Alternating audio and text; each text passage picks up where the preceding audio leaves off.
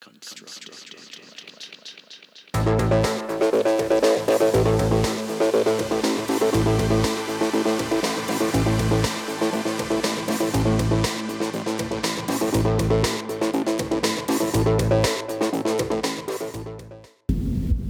You are listening to the Constructed Intellect podcast, where we cover the business and technology of artificial intelligence.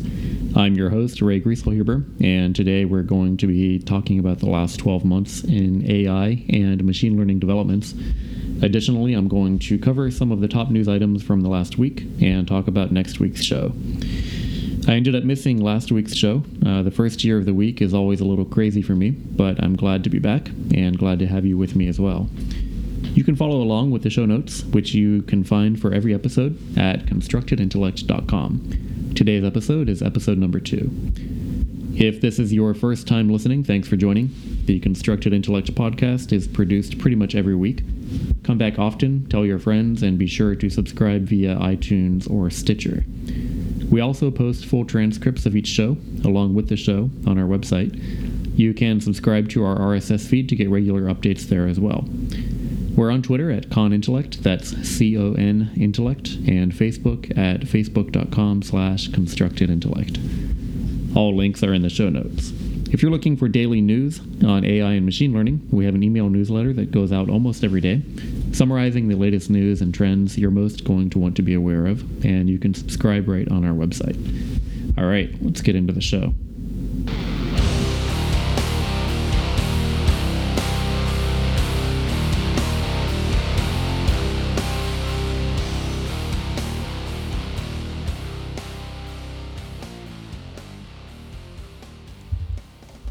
I'm going to kick off today's episode with some commentary on the last week's worth of news in AI. After that, I'll get to the main topic for today, which is a look at the most important AI and machine learning developments over the last 12 months.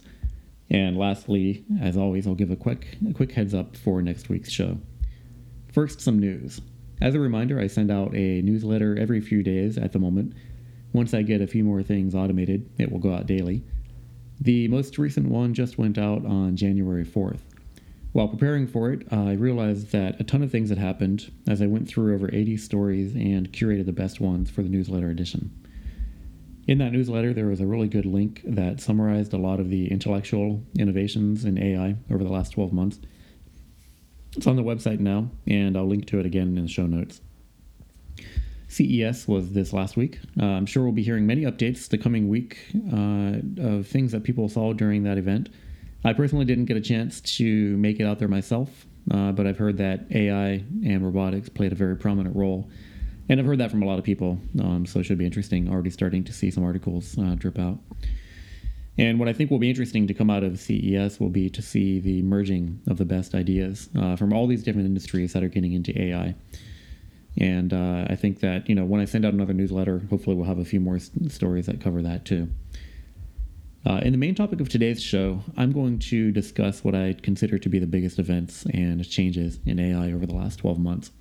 I've broken this into 8 categories. And believe me, there is a lot of stuff I'm not covering here. I'll post all of the relevant links that I can find. And even still, I'll say that it won't cover everything that's happening right now. But the Constructed Intellect website always is a good place to start. So here are the 8 categories. The first one is what I call the normalization of AI. The second one is investment, M&A, and the markets surrounding artificial intelligence. Third one is self-driving cars. Fourth one is advancements in deep learning and neural networks. Fifth one is improvements in robotics. Number 6 is cloud platforms and open source software. Number 7 is hardware improvements. Number 8 is development tools. Let's kick things off with what I call the normalization of AI. 2015 was the year that the normalcy bias against AI and AI being a legitimate threat in the future was breached.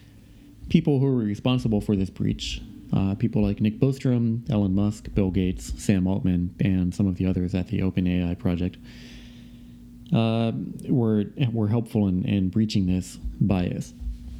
Many people before that were simply not aware of how much closer the reality of an existentially threatening AI had moved.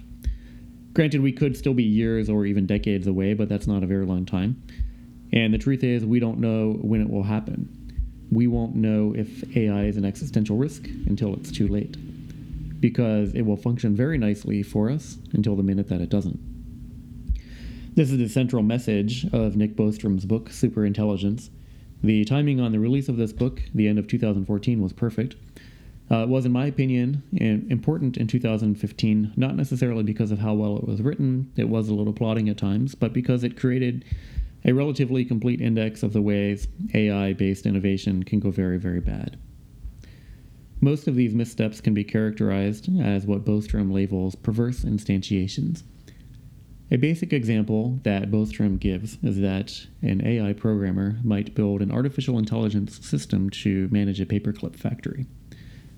The goal that the AI system has is to build as many paperclips as efficiently as possible.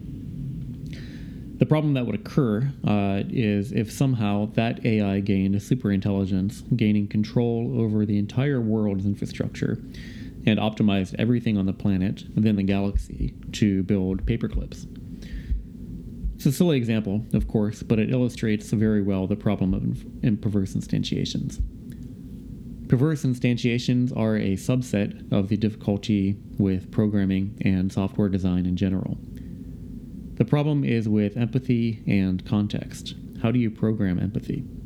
Ethics, context, knowing when enough is enough. It sounds relatively straightforward at first, but it's not. For this reason alone, Bostrom's book is worth reading. In software development today, we depend on empathy on behalf of the programmer to get the user constraints correct. This is a source of trillions of dollars worth of bugs. Perverse instantiations will be an example lack of empathy on behalf of the AI systems. We have yet to master true empathy as humans toward one another. We can't even achieve a universal ethic of empathy. How can we possibly hope to build AI systems that are capable of understanding what we, quote, mean?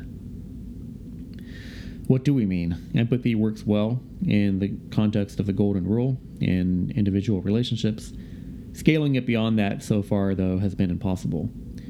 And if we're completely honest, we are probably better off in terms of existential risk management of stopping all future technology development until we develop enough as a species on a level in order that we can solve these questions for ourselves. Maybe that's impossible. Maybe it's impossible to develop as a species in this way until we are faced with these sorts of existential risks. So there's a lot to think about. This is a problem with life. It wants to take over everything and can only see its own version or species or instantiation of life as the best example of life. Fortunately or not, the problem of life is solved mostly with random death. Illnesses, predators, disasters, and so forth. The risk with a superintelligent AI, once it develops to a certain level, is that it can't be killed. Life has never experienced this sort of constraint removal before. The consequences could be disastrous. There are various ways to define AI. One is just a system that learns. We have machine learning algorithms. Okay, that definition has already been met, but it doesn't really feel like quote-unquote real AI to us. Why is that? Is it because it's not super intelligent? Or because we can kill it at any time, simply by killing the software process that runs it? Does that then perhaps lead us to another scarier definition of AI? That something is AI only once it decides not to die, or allow itself to be killed. It's probably already too late for humans if a piece of software ever reaches that point. We have to look at the big picture, and this is the reason I love Bostrom's book, Superintelligence. From the way he writes, it seems that he is aware of the end game in the evolution of intelligence. He casually defines early-stage AI as an AI that only uses the partial resources of a planet. He knows that the primary, immediate goal of a superintelligence should be to replicate beyond the bounds of this planet as quickly as possible. He probably also knows the end game. The end game is this: the heat death of the universe. If intelligent life can't survive that in one form or another, then there literally is no meaning at all to anything. It is safe to assume that a super intelligent AI will have read all the literature on preventing AI, including Bostrom's book, from getting out of control. This is a fundamental risk with technology, and people were talking about this a long time before the internet or artificial intelligence ever came along. Oswald Spengler comes to mind as one example.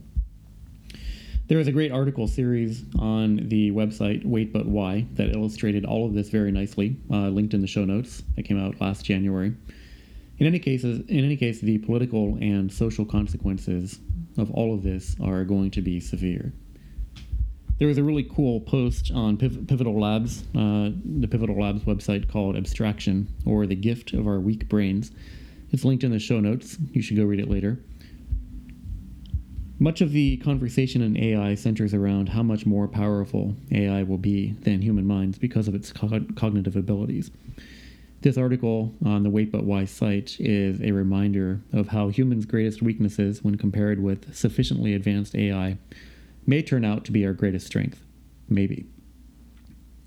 If AIs ever develop this capability, then the whole point is moot, of course, but it remains to be seen when and if that will ever happen.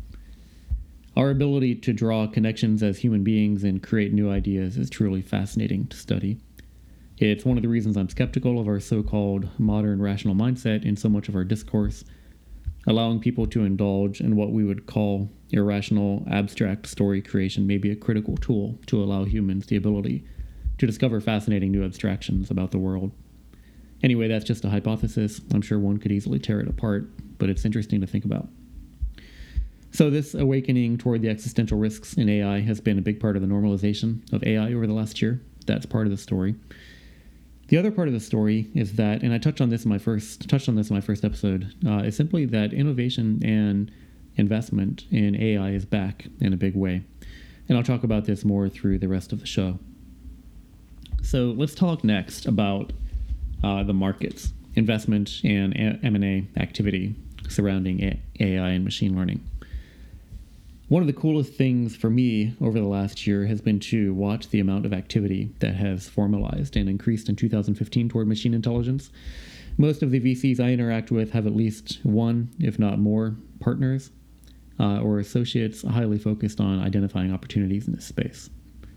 Probably the canonical example of AI-based acquisitions over the last couple of years was Google's acquisition of DeepMind in early 2014. We live today in the world of artificial narrow intelligence. This is all of the companies out there, including Google, using machine learning to solve problems in narrow domains. DeepMind is probably the highest profile company, especially now because it is part of Google or Alphabet, which will take me some time to get used to that name, working on artificial general intelligence as contrasted with artificial narrow intelligence. So that's ANI, which is the narrow, and AGI, which is the generalized intelligence. AGI is generalized machine intelligence that can carry out lessons learned in one problem domain into another, completely new problem domains, and eventually be successful. DeepMind's CEO demonstrated this concept very well in a video that I posted the other day. I'll link to it again in the show notes. He was able to demonstrate that it's possible to train generalized AI algorithms on video games, plural, not a video game. But what he was doing would be to take the same instance of intelligence from one game to another. And the system was able to take lessons that it had learned in previous games into new games. Assuming it's not some form of smoke and mirrors, this is a huge leap forward. So that was a good acquisition for Google. Vicarious is another startup focusing on AGI, and they raised more money in 2015. As another example, Toyota, the automotive company, has committed to investing $1 billion in self-driving cars, of course. Overall, in 2014, for some comparison, $300 million was put into AI companies. It's not a lot of money in the scheme of things, but it was definitely a lot back at the time. The numbers are not yet in for 2015 as a whole, but I would be very surprised if that number was not at least double. And I say that because there is a new report actually just out today on Hazook.com that in 2015, robotics companies alone raised almost $1 billion in VC funding. in 2015. So this, of course, does not even include all of the other AI investments. There's an investor and analyst named Siobhan Zillis. She covers the AI space. She did a great write-up on TechCrunch that categorizes the various types of AI companies. And she has also put together what is probably the first infographic on the web, mapping out all of the various AI companies broken into the categories I just mentioned a second ago. Now, looking at this list, seeing the companies there and digging into Crunchbase is probably the best way at the moment to get a feel for the volume in this space. If I had time, I'd do a project where I connected all this online, but I'm just currently too swamped to do it. So if someone out there is interested in doing something like this, send me a link and I'll be sure to link to it. Tesla is increasingly becoming an AI company that just happens to do cool stuff with cars and batteries. Their stock price remains flat compared to the beginning of 2015, and I believe they may have some very strong competitive risks up ahead of them.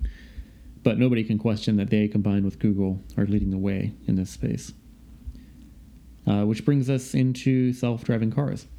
2015, as probably all of you know, was a huge year for self-driving cars. It even ended on a fascinating note. A guy built a self-driving car in his garage. Granted, he's a smart dude. He was the first guy to unlock the iPhone. But the fact remains that this is now a problem that individuals can start to take on, shows the maturity that currently exists in open source software and probably the accessibility of automotive hardware to software hackers. Cars are becoming a very interesting platform to hack on because they combine some of the biggest challenges in AI. These include computer vision, robotics, sensors, real-time response, learning how to make the right decisions, something we talked about earlier, and much more than that. So it's actually quite amazing to see that so much has been accomplished in this arena, and evidence yet again that software development in general is today the world's most powerful mechanism to affect change. These developments didn't come from any of the automotive companies. They came from an AI company that masquerades as a search engine. Which leads us into the conversation around neural networks, the third category. Fourth category.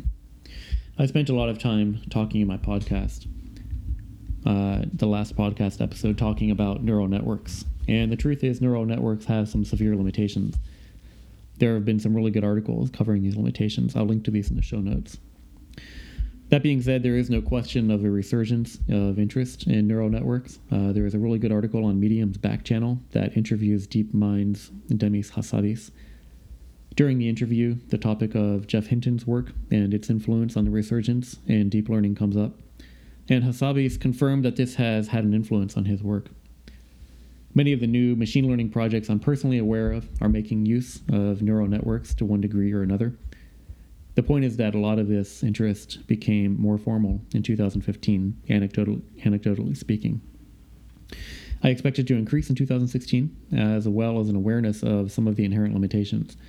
And it's very possible that once people start encountering these limitations, if workarounds aren't found, some of the current hype around AI, particularly AGI, will dry up. But I personally believe that ANI, or the artificial narrow intelligence, isn't going anywhere.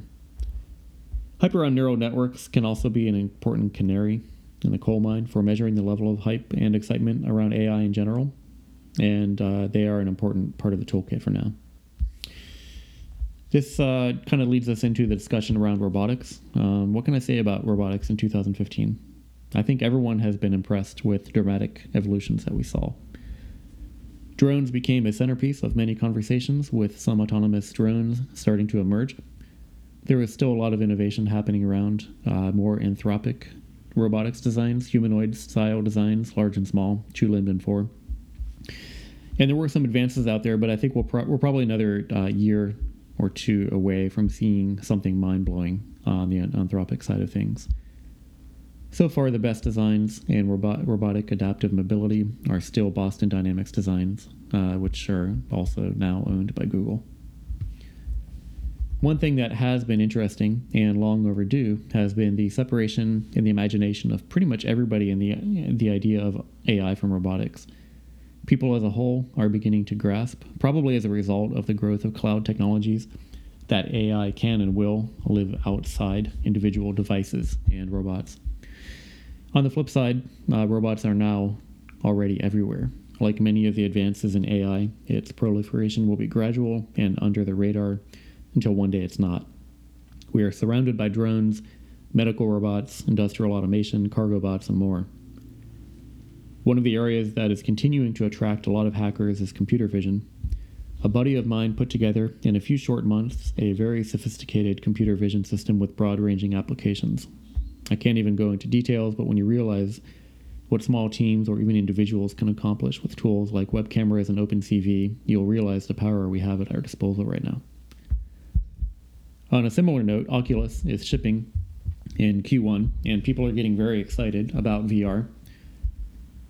And I personally believe there are going to be some really interesting technology integrations that make use of both computer vision and VR technologies in the next year or two. For drones, the FAA regulations for drones and about drones that occurred in 2015 were long expected.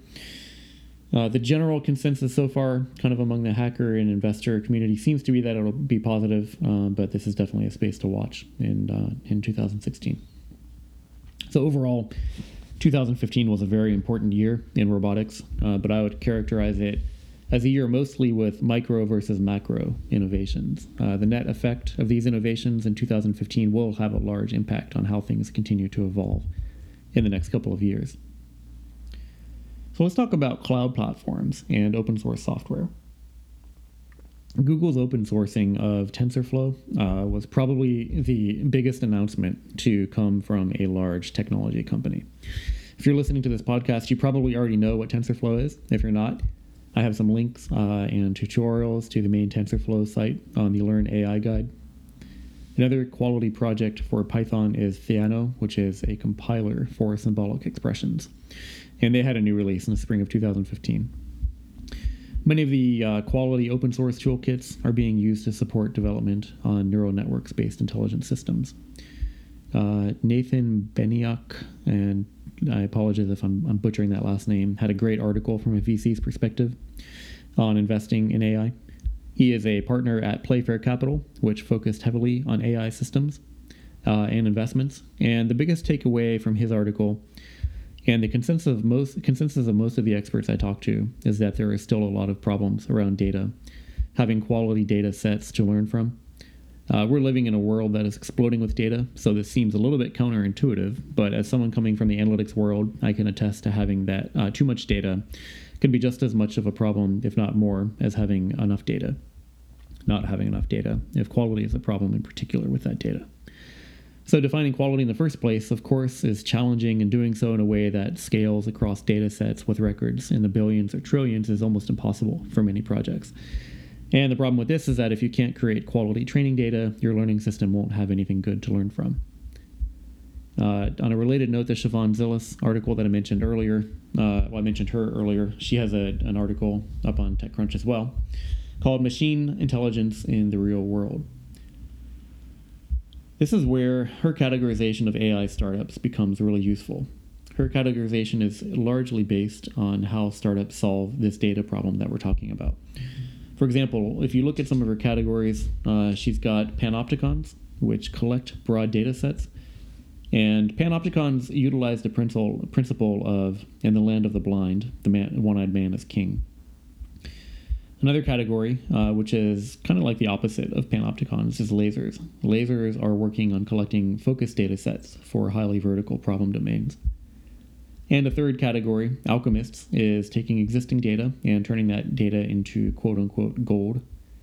She mentions 8 categories overall, and I'm sure these will evolve, but at any rate, it's a great article, and you should go check it out. This whole discussion made a lot of sense to me personally, though, coming from the cloud and analytics world. Quality of data and the difficulty in collecting data is the problem we face every day. On this note, I'll point to another really good article written by the CEO of Metabase on the last 12 months in analytics. He covers some of the really exciting technologies that are gaining traction in startups and the corporate world. All of these are data analytics tools that feed directly into my previous point about the difficulty of data management. I believe that we're going to see a lot of convergence between cloud-based data management and analytic systems with AI and machine-based intelligence. Some of the cooler projects he mentioned are Druid, which I was surprised to see gaining so much traction, but I've always thought was a great idea. Spark, TensorFlow, again, as well as some interesting news and updates about public and private markets in this space, so definitely worth a read. Okay, hardware. This is our next category. Facebook open sourced the hardware designs of a server architecture it calls Big Sur. Big Sur includes 8 GPU boards and is remarkably energy efficient, especially for GPUs. Facebook uses the Big Sur architecture to continue to push the training of its neural networks on a variety of the variety of data it's producing, including photos, posts, and so forth.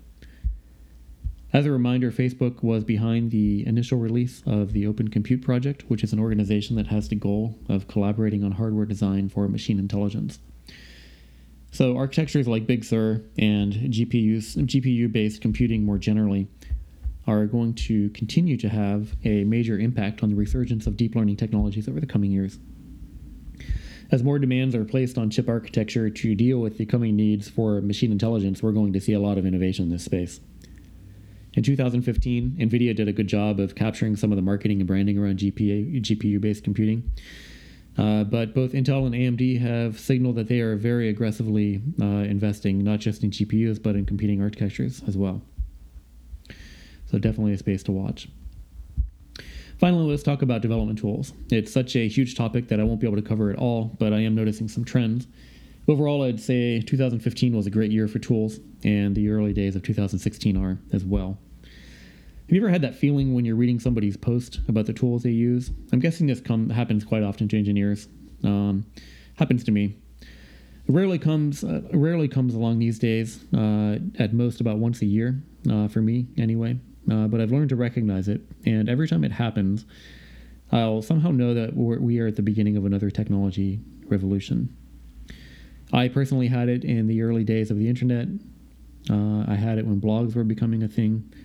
I had it in the early days of Twitter, especially when FriendFeed launched. I had it the first time I read a Paul Graham essay. It's a visceral feeling. It's that feeling that you get when you're walking through a library as a kid. It feels like options, an opportunity, like a whole new world is out there that you didn't know about, and it's always centered around tools. When people describe the tools they use, you're kind of getting into the mind of a craftsman, and these are the people who are going to be using these tools to take all of these new technologies and make them useful for everybody else in the world. So anyway, I'm feeling that a lot these days. I feel it every time I read some new catalog of machine learning tools, or find a new class on Coursera, or read one of Focus's annual best things list.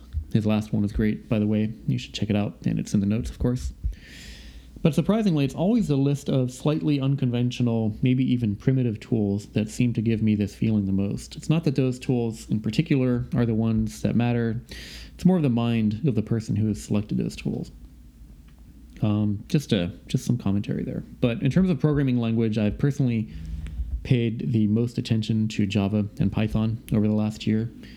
If there are others, definitely send them my way.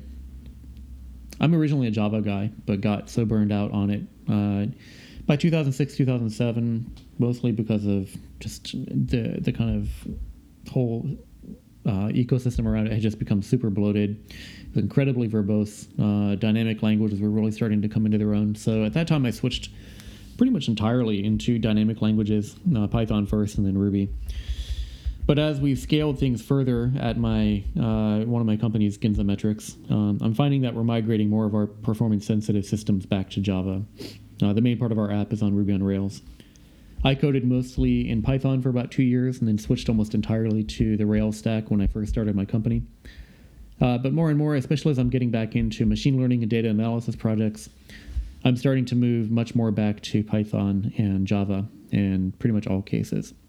It's probably no accident that these two languages have so much support in the AI world, given that they are both heavily used and supported by Google.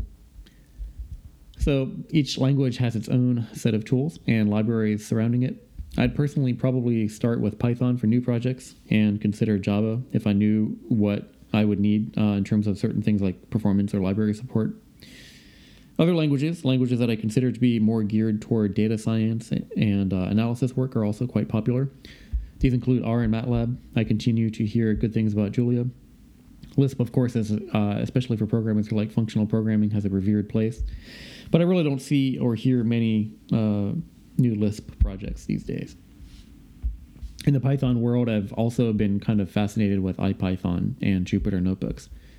Most of my old man friends look a little sideways at this project, but it's cool to see the way code snippets can be easily shared and run from something that feels like a Hackpad document. If you don't know what Hackpad is, it's the best real-time shared rich text editor, in my opinion. They were acquired by Dropbox a couple years ago.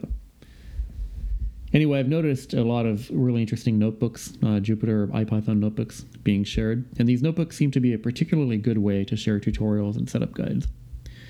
Apache Spark is something else that I touched on a little bit earlier, but for AI and ML in the cloud at least, it was quickly becoming a standard in data science and machine learning applications, particularly those with high performance requirements. Preview version of 1.6 was released in November, and the final version was just released this week. Another important tool that has really blossomed in 2015 has been the sheer amount of online training available through courses and even companies sharing information online. It's almost a perfect environment right now, at least in terms of volume of information available for programmers to learn new skills and get involved in AI. I expect more of this to continue. As always, when you have so much information and so many options, the next challenge will then be to know which technologies are going to achieve critical mass, because we're still in the early days of a lot of this. So that wraps up today's show. Those 8 categories, I know it's kind of a lot, but it also at the same time probably doesn't nearly cover everything, but those were the things that I was mostly paying attention to. We did cover a lot of material. Hopefully that was useful for you. Feel free to send any suggestions of things I may have missed over the last year, and I'll put the really good ones up on the site or send them out in the newsletter. Next week's show, I'm going to cover what I see happening in AI and machine learning in 2016. So thanks for listening, and enjoy the rest of your week.